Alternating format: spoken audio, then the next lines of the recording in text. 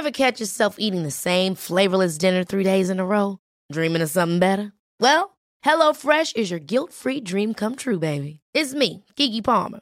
Let's wake up those taste buds with hot, juicy pecan-crusted chicken or garlic butter shrimp scampi. Hello Fresh. Stop dreaming of all the delicious possibilities and dig in at HelloFresh.com. Let's get this dinner party started.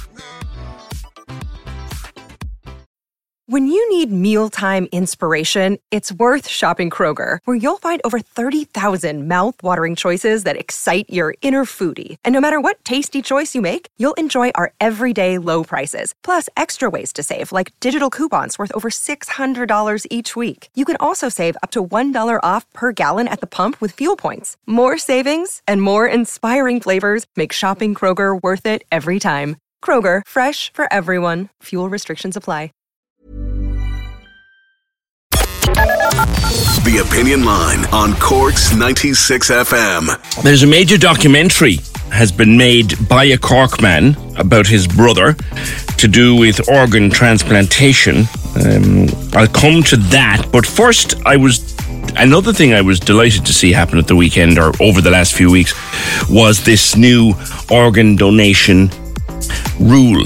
This idea that all of us will be considered now to be organ donors unless we say, I don't want to be an organ donor. In fact, just the other day, and if I digress for a second, we always talk about things that don't work in this country and that take too long and that you end up waiting ages for something simple. Please don't mention the passports.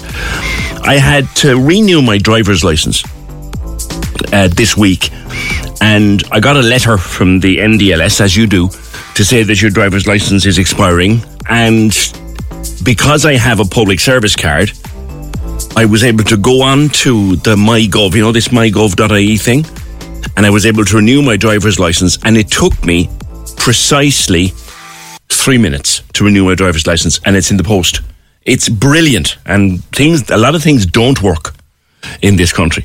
But if you have a mygov.ie and a public service card, and if you have if your driver's license isn't actually out of date, I renewed mine online in 3 minutes flat. I was just waiting for it to come in the post. So things do work sometimes.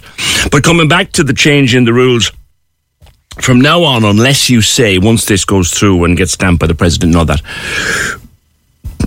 it will be assumed you're a blood donor. An organ donor. It'll be assumed you're an organ donor unless you've said, I don't want to be an organ donor. Like your organ donor status is usually on your driver's license, hence the connection. But unless you say, I don't want to be, and you register yourself as, I don't want to be an organ donor, it'll be assumed that you will be. I think it's great. Absolutely think it's great. What bothers me a little is the idea that your next of kin can still stop it. That bothers me a bit. I'll tease that out with you, Kevin, in a few minutes. But look, Kev, as a long-time listener to this programme, people will know this is very deeply personal to you. So I know it's a difficult one to talk about. So we'll start off with that in mind and thinking of what you've been through yourself, and tell me as little or as much about it again as you want to. But do you think this is a good move? Morning. Good morning. How are you? It's a great move.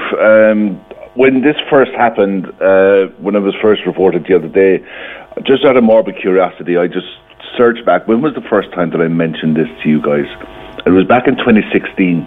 Yeah. You were doing an interview with Jerry Bussemer at the time, and I chipped in with a comment about how if we moved to an opt-out system, we'd be joining pretty much most countries in Europe, and it would also, you'd also have more organs available to transplant.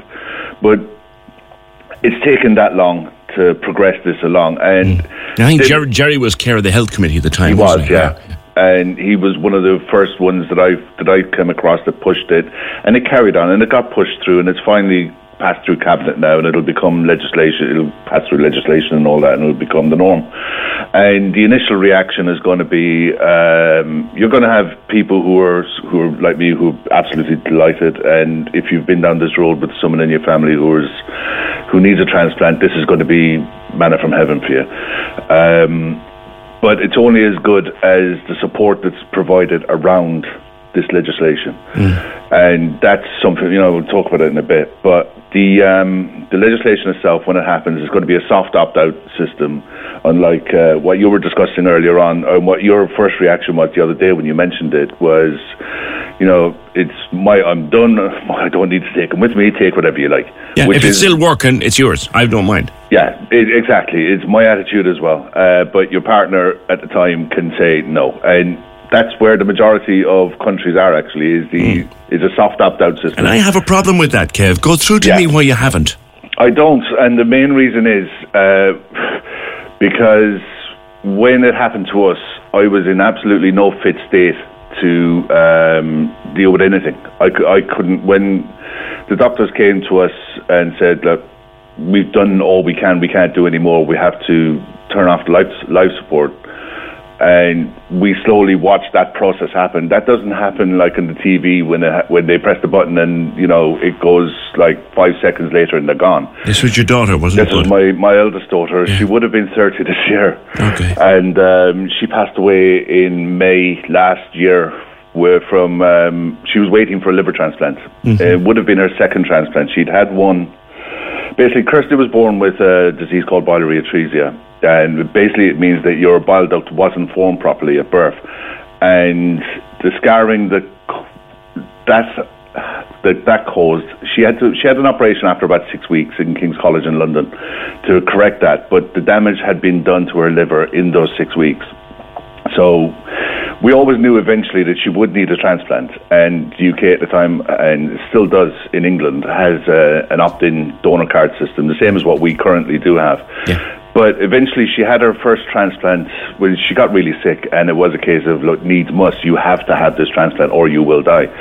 And that was on the 30th of December, I think 2012, memory serves me right. So she just turned 20, and she had her transplant, and it didn't reject, which was the first fear, so she come through the recovery process, and she got on with the rest of her life. She got married, she had kids, and we thought everything was rosy in the garden, and then suddenly the liver did start to reject.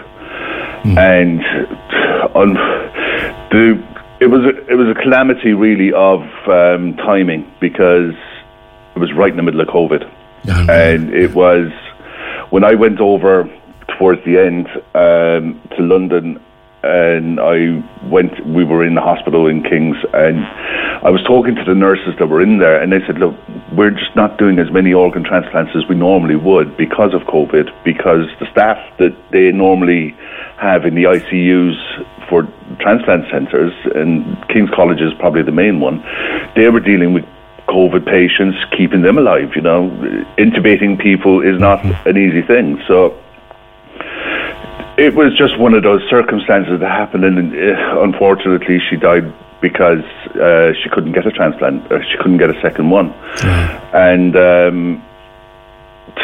that's where, eventually it came full circle when I listened to the radio the other day, and this had finally passed. I thought, great, finally. But this change is only as good as the funding that's put in place for the transplant coordinators, the transplant surgeons, the staff, the beds, everyone. If they put the funding in place to fund this properly, you won't have 1,000 people waiting at the moment like there are for kidney transplants. That will reduce. It won't overnight disappear. It's not a case. Most people, when you die, you're not suitable for transplants. The average age of donors is between 40 and 47, I think, in or around that. So it's like if you're in your 70s and you die from natural causes, your organs aren't going to be fit for transplant. Yeah, they're 70 years old, like. Exactly, they've had good wear and tear. But if you pass away in your 40s, odds are the organs that you're having with you are going to be in good nick. But the other side of it, and the most important part of all of this, is to have the conversation with your next of kin of what you want to happen next.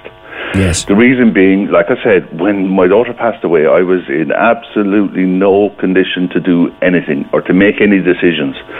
So if you're pre-warned and you have that in the back of your head, PJ really wanted to be an organ donor. Who am I to take this away from him? This was his last wish. This is what he wanted when he died. Yes, do it. You know, and it's a decision that you made, and she's giving your answer through her, or you're giving her answer through you. That's so much an easier conversation to have rather than, can you imagine, by the way, your partner is just passed away.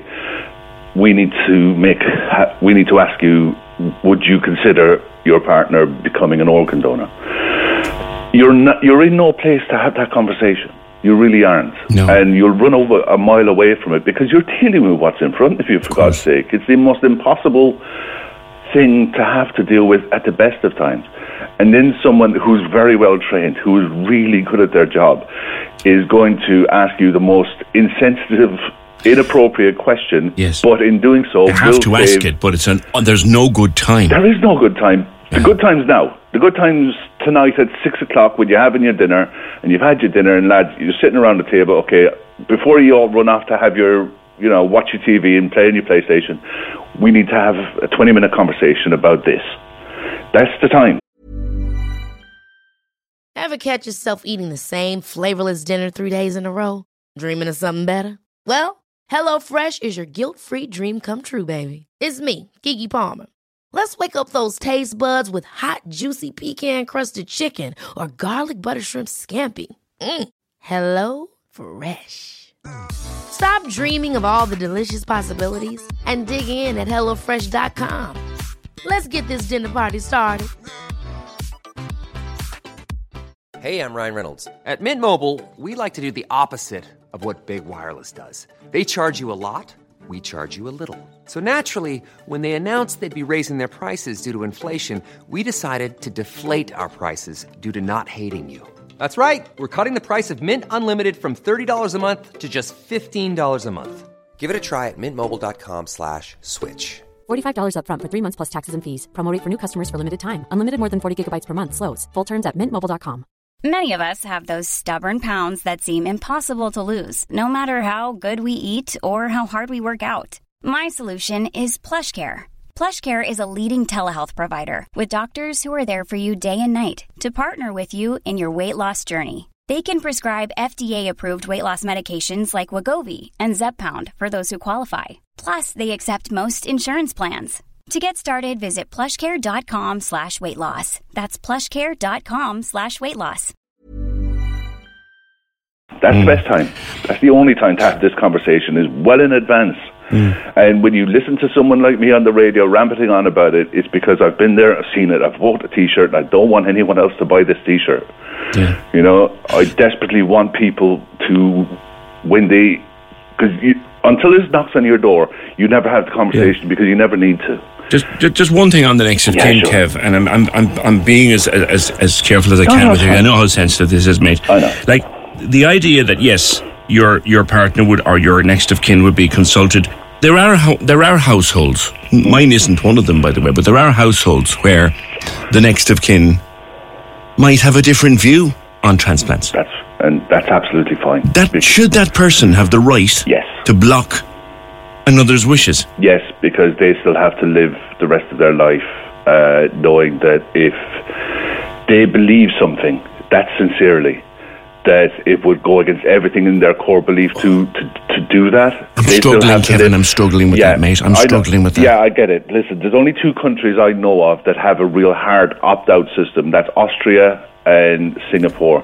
Now, the one thing with Austria, they have this system, and it's like once you die, your organs are the property of the state. We're just going to take them, and then we'll tell you later. I wouldn't like that either. But exactly, I don't think that's the right way to go. I think this is exactly the right way to go. And it also gives the people who are, look, I don't want the state taking, I don't want to donate my organs. That's fine. It's going to be, I'd imagine anyway, someone down the line will explain exactly what the process is going to be, but I can't imagine it's going to be overly difficult to just opt out of this system, and in no way should that negate your ability to access transplants down the line should you need to. No, of course we're not monsters. Of course people aren't monsters, but at the end of the day, people have strongly held beliefs that you come into the world, you go from the world, and you take what's with you, and that's absolutely fine. That's your choice.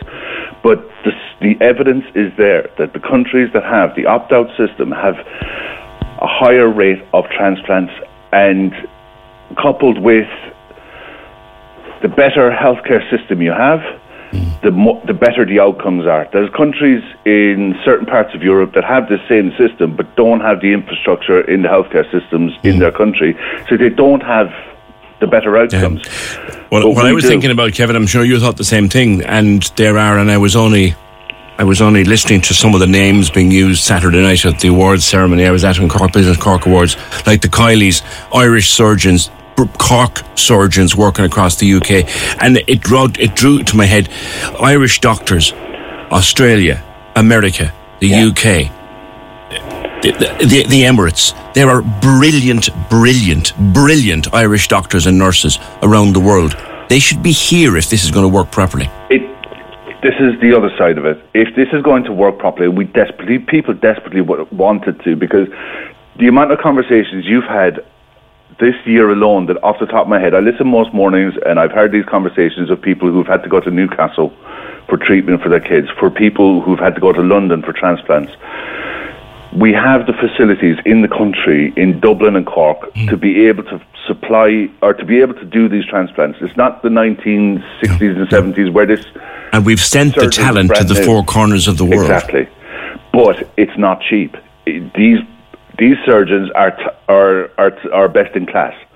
They are the top surgeons in their field, and they earn accordingly. So if you want to do this in this country, you have to shell out, and you have to pay them properly.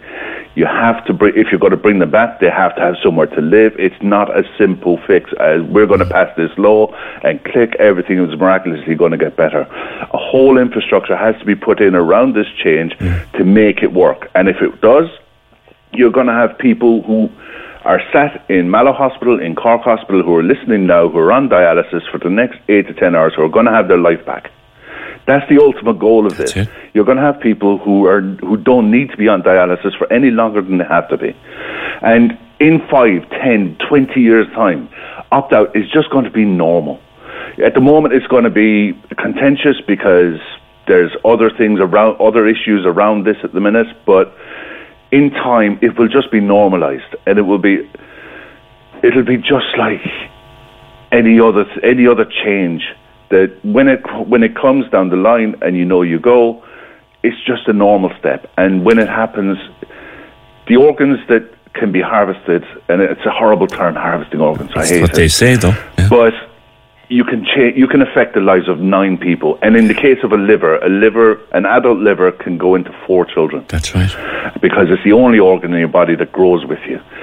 And the life that you're giving back, for me, when my daughter had her first transplant, it's December 1st. I get to send Christmas presents to my grandchildren. It's little things. It's little things like that she's left behind that we'll treasure forever. Yeah. But it's because she was able to have this transplant in the first place. It's tough for us, obviously, but at the moment, I'd hate to have anyone needlessly be in the situation that we're in, because there are organs going into the ground needlessly, and a lot of it is down to the fact that even if they can take the organs, they don't have the facilities to be able to do the transplants. The timing for all of this is everything. It's not like you can keep someone alive for however long until a donor is ready. The coordinators are the most important part of all of this, and I just hope that in time we get to a situation where we don't have to export people to have transplants, that we have the facilities to do it here, and that we can be really proud of a healthcare system that does this, because it will change lives for the better for the future, 100%. All right, Kevin, I'll leave it there. Thank you very much. And I know it's a difficult one to talk about, and I do appreciate it. 0818 96 96 96. I'm disagreeing with Kevin about the idea that anyone should be able to cut in and say, no, actually, I don't want him to have or to be a donor? I know it's probably rare that anyone would do it, but as I said the other morning, they're my kidneys, they're my lungs, it's my liver, it's my heart, they're my corneas. Although in my case, corneas are pure useless, but you know what I'm saying? Nobody, I don't believe anyone should have the right to step in and say, actually, no, not happening.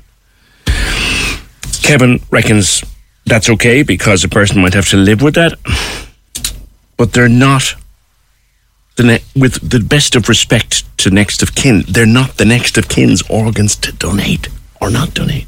So in 1998, a man called Dermot Fenton from Glenville had a heart and lung transplant in London, in the UK. And it was an enormous news story at the time. I remember working on the 96FM news desk at that time, and that a man was flown out for a heart and lung transplant in the UK was big, big news. And Dermot is no longer with us, unfortunately. He passed away a number of years ago. But his brother Pio has now put together a new documentary about Dermot and the transplant and the whole story. And I remember it, I do remember it, Pio, like it was kind of like it was only yesterday morning. Good morning, PJ. Yes, so it was quite a remarkable story at the time. Der, who had been born with cystic fibrosis, had been kind of getting along reasonably fine at various stages during his childhood and into his teens, obviously with serious bouts of illness from time to time, kind of long hospitalizations and with a reduced quality of life. But he got to 28 when he would have been about 24. I was 19 at the time. I guess he was definitely on quite a decline. He was on oxygen 24 hours a day, which, you know, is an experience in itself. It sounds like an easy thing, but actually having an oxygen mask on yourself just to get up off of a chair is actually quite a limiting thing. And, you know, at that point, he had to make decisions about what lay in store for him. And one of the discussions he would have had with his medical team at that stage was whether a transplant was an option for him. They would have deemed, I guess, PJ, that he was medically suited for one. Yeah. And then it was a matter of figuring out if you were kind of psychologically suited to one. And he made the decision around early 98 that, look, he had nothing to lose by putting himself on the transplant list.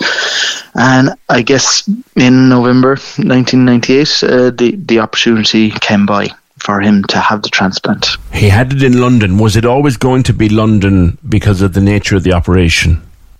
Yes, so back in 98, there was no real transplant centre for CF patients in Ireland. There was a certain number of organs that were available through the UK system at that stage. So he knew he was going to the UK. He'd had all his medical assessments over there in relation to it. And in fact, on the day that he was offered the heart and lung transplant, he'd just come back that day from London for his pager to go off later that night. The expertise was over there. I think the guy that worked on him was a guy called Sir Magdi Yacoub, who would be just world renowned. So he got the call at 7:30 on the 20th of November. So he literally had been in London that day, got back, and the bleeper goes off, and he's headed for a plane. This is it, and you know that I think highlights how sudden these things can come about. In his case, you know, there's no plan. You have to wait until organs become available. They became available. He and actually a couple of other people were alerted that they might be a fit. So we were living in Glenville, where my family still lives, and he basically had to get to London, Harefield Hospital outside London, by 11 o'clock that night. This was at 7:30 in the evening. And the protocol at that stage, PJ, was to contact the airlines and say, look, you know, I'm an emergency case. There was particular PIN numbers and codes and all this kind of thing. And on that evening, as he rang those airlines, they all had answer machines on. This was kind of before mobile phones and internet and all that kind of stuff, I guess, had taken off. So what transpired then, PJ, was that basically the Air Corps was contacted, and their best option at that point was to contact those that were operating the government jet, which was due to take off from Baldonnel to Brussels with Minister Tom Kitt on board. So when they were notified, Tom Kitt was asked, would you mind diverting to Cork? It's kind of a life and death situation, which it was. And he said, yeah, look, we can do this. So they landed in Cork. We got from Glenville into Cork with my brother, and both my brother and mum went on the plane with Tom Kitt over to London, where he was transferred by ambulance then to Harefield Hospital. So it was all kind of, at the time, it kind of passed us by a little bit. Yeah. But the next day then it was in news headlines, including 96 FM and many more. Oh, I remember working on the story myself, and I remember that my colleague Barry here knew the family as well, so it was kind of very close to us. We were all watching it, and the operation went well, and he was a changed man afterwards, wasn't he, Pio? Yeah, he was really. I mean, he went from, I guess, death's door to a new lease of life, even on the basic level of the colour of his skin, which was blue from that kind of oxygen deprivation to kind of a healthy pink. There was that immediate transformation. Obviously, the transplant itself was a major operation, and there was lots of kind of challenges around it for a period of 3 or 4 months after. He was in hospital for pretty much all that time. But the lease of life was the thing that struck us all as being so I suppose readily within him at that point, and it remained so for many times afterwards. It's interesting, actually. One of the things that kind of elongated the story back then was obviously the government jet was on one aspect of it, but I think TV3 went over and interviewed him maybe about a week after his operation, and he mentioned in passing that he had requested a pint of Guinness after waking up, which he did. He wrote it down, in fact, on a piece of paper because he couldn't speak at the point in time, and that again just took off as a whole buzz around, just I suppose, what do you look for when you look? I remember it. I do. I remember that. So he came back home and whole new lease of life. He lived to be 41. He passed away when? 2016, wasn't it? Yeah, so the very end of 2015, so his funeral was on January 1st, 2016, and that was 17 years after the transplant. During that time, he would have kind of lived a good life.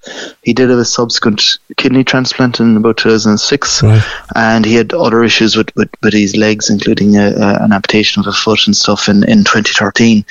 But he kind of got on with things. He used to do a bit with boarding kennels. He was always active. He learned how to enjoy himself again. And I guess, if you're going to get a new lease of life, you have to make the best of it. Yeah, the importance of organ transplants, organ donations. We're talking about them this week in the context of an upcoming change in the rules. But you're the brother of a man who benefited for 17 years from a transplant. Yeah. Did he ever find out where the organs came from? No, in short, I guess. So there was some, I guess they protect the privacy of people who donate organs, and it's quite anonymous. I guess he would have had some sense of some bit of detail, but he never really shared it with us. However, he picked that up. At the same time, and this is an odd part of his transplant. Kind of one of the more unusual things is, at that point when he had a heart and lung transplant, he was able to donate his heart to a third person. Oh. And in the same operation, so she was a woman from the UK, she was around 48 at the time, and a few weeks after the transplant, they were both in the hospital. They hadn't met each other. They didn't really know each other existed, but they were in the hospital gym. They were just having a little bit of a kind of a chat on two bikes, kind of building up their strength. It's kind of the way it goes in transplant hospitals. And they got comparing notes, and within that experience, she realised that she had Dur's heart in her at that point in time. Oh, wow. So there was a benefit to two people by virtue of that person donating their organs. My brother in the first instance, and this lady Janet in the second instance. But then there was the incredibly surreal experience of two people, up on bikes talking to each other, where one of them previously had the heart that the other one now had. It wouldn't be a thing that would happen, I'd say, more than a handful of times in the history of the world, Goodness me. So it was a very, very unusual experience, And, when we're talking about the importance of transplants, the second thing that's kind of interesting there, but sad, was when I wrote about this about 4 years ago, a girl got in contact, and she explained that on the night that my brother had his transplant, her own mother was in hospital in London, and had been told that she might be getting a heart and lung that night, and it transpired that she didn't, that instead went to a man from Cork, and that man from Cork turned out to be Der. So this girl who got in contact with me didn't know that at this stage, didn't know who Der was, and when she got in contact, she explained basically that her mum died the following week. So her mum died a week after my brother got his transplant. Again, it just goes to show just how challenging a spaced organ transplantation is, how the wins and the losses, there's very little between them in very many ways, and how, I guess, when you have the opportunity to benefit from an organ transplant, every instinct within you, I think, is to make the best of it by virtue of the loss that maybe other people have experienced. And he did. Der certainly did. I think I may even have interviewed him subsequently when he was in great health. He got the most out of what he was given. Absolutely, and brought great joy with it to his family and friends. Yeah. I mean, look, we don't talk about grief very well in this country, but we know what happens, and it happens to families every day of the week. But he's a loss that we'd still feel. Sure, he's a loss that of course, the last few days again now, while we're back talking about him, it's kind of been uplifting, and also you just get the reminder of what you lost along the way. Why did you decide to do the podcast, Pio? So I think, growing up with Der, I knew that he was quite a character. So, if his way of greeting you, for example, could be expletive laden, that would be just a way in which he would carry himself, a light kind of breeziness with it. And because there was so much kind of medical obstacles that he overcame and different kind of elements of colour with it, and I always kind of wanted to share that story as a legacy for him. I guess with that, then when Leona got in contact and explained maybe the loss that she experienced as a 4-year-old when her mum died the following week after Der had his transplant, it just renewed within me that the message around organ donation also, I suppose, can't be repeated often enough. So I wanted to tell that story and honour both that lady who died, my brother, I guess, and indeed other people who've been affected by organ donation. I've said this before, Pio. For me, if I'm not here in the morning, my instructions to anybody that knows me, if it's working and you can give it to someone, take it. That's me. Other people aren't quite the same. But to a family like yours, who were directly impacted by organ donation, how important is it that people would think about that conversation with their loved ones? Yeah, I guess for most people, a discussion around this is notional. That's what would happen if, and when the time comes, would I? All those kind of hypothetical questions. For us, it was a very real situation. My brother had a need. That need was never going to be met unless someone decided to donate their organs. And, typically it's a family in distress, in the most tragic of circumstances, having to make the decision on behalf of a deceased loved one. And I guess, we had 17 extra years with my brother. He got to meet nieces and nephews that he wouldn't have met otherwise.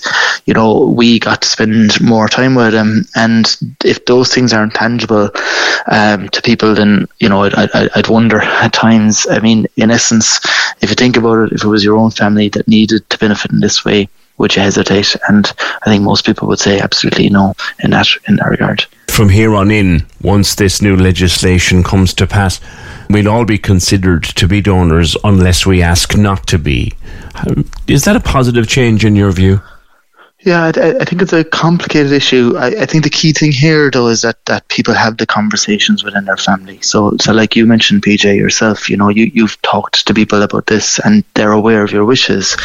Ultimately, it's always the option of an next of kin to decide what to do at that stage. But if there's some indication that you haven't opted out, and at least it gives someone who's making a decision in a difficult situation the basis by which they can say, look, they left themselves on the register to be organ donors, so why not honour that, But I think the conversation with it is important regardless. The conversation around it rather is important. And that can happen today. You don't need to fill out anything, any forms or anything like that to do it. But talk to people who are in your life who might have to make those decisions if the time came in a difficult set of circumstances. Yeah. Now, the podcast was made by News Talk and went out on the air with them last weekend and will go out again on Saturday, but then it'll be available on all of the major podcast platforms, wherever you get your podcasts, as they say, and it's called A Man from Cork. Why that title? Yeah, so that's an interesting question. Leona, who got in contact with me to explain about her mother passing away a week after Der got his transplant, Der lived in her head as a man from Cork. That was the reference that she had to him, because she didn't know who had got heart and lungs other than that it was a man from Cork. So I guess it's kind of reflecting that is the reason for the title. It's a very fitting title. Pio, it's great to talk to you. I know it's been a difficult time for you revisiting this again, so our thoughts are with you and the family, and thanks for being with me today. Thanks, PJ. Thank you. Cork's 96 FM. Hey, it's Paige DeSorbo from Giggly Squad. High quality fashion without the price tag. Say hello to Quince. I'm snagging high-end essentials like cozy cashmere sweaters, sleek leather jackets, fine jewelry, and so much more. With Quince being 50 to 80% less than similar brands. And they partner with factories that prioritize safe, ethical, and responsible manufacturing. I love that. Luxury quality within reach. Go to quince.com/style to get free shipping and 365-day returns on your next order. Quince.com/style. Hold up. What was that? Boring. No flavor. That was as bad as those leftovers you ate all week. Keke Palmer here, and it's time to say hello to something fresh and guilt-free. Hello Fresh. Jazz up dinner with pecan-crusted chicken or garlic butter shrimp scampi. Now that's music to my mouth. Hello Fresh. Let's get this dinner party started. Discover all the delicious possibilities at HelloFresh.com.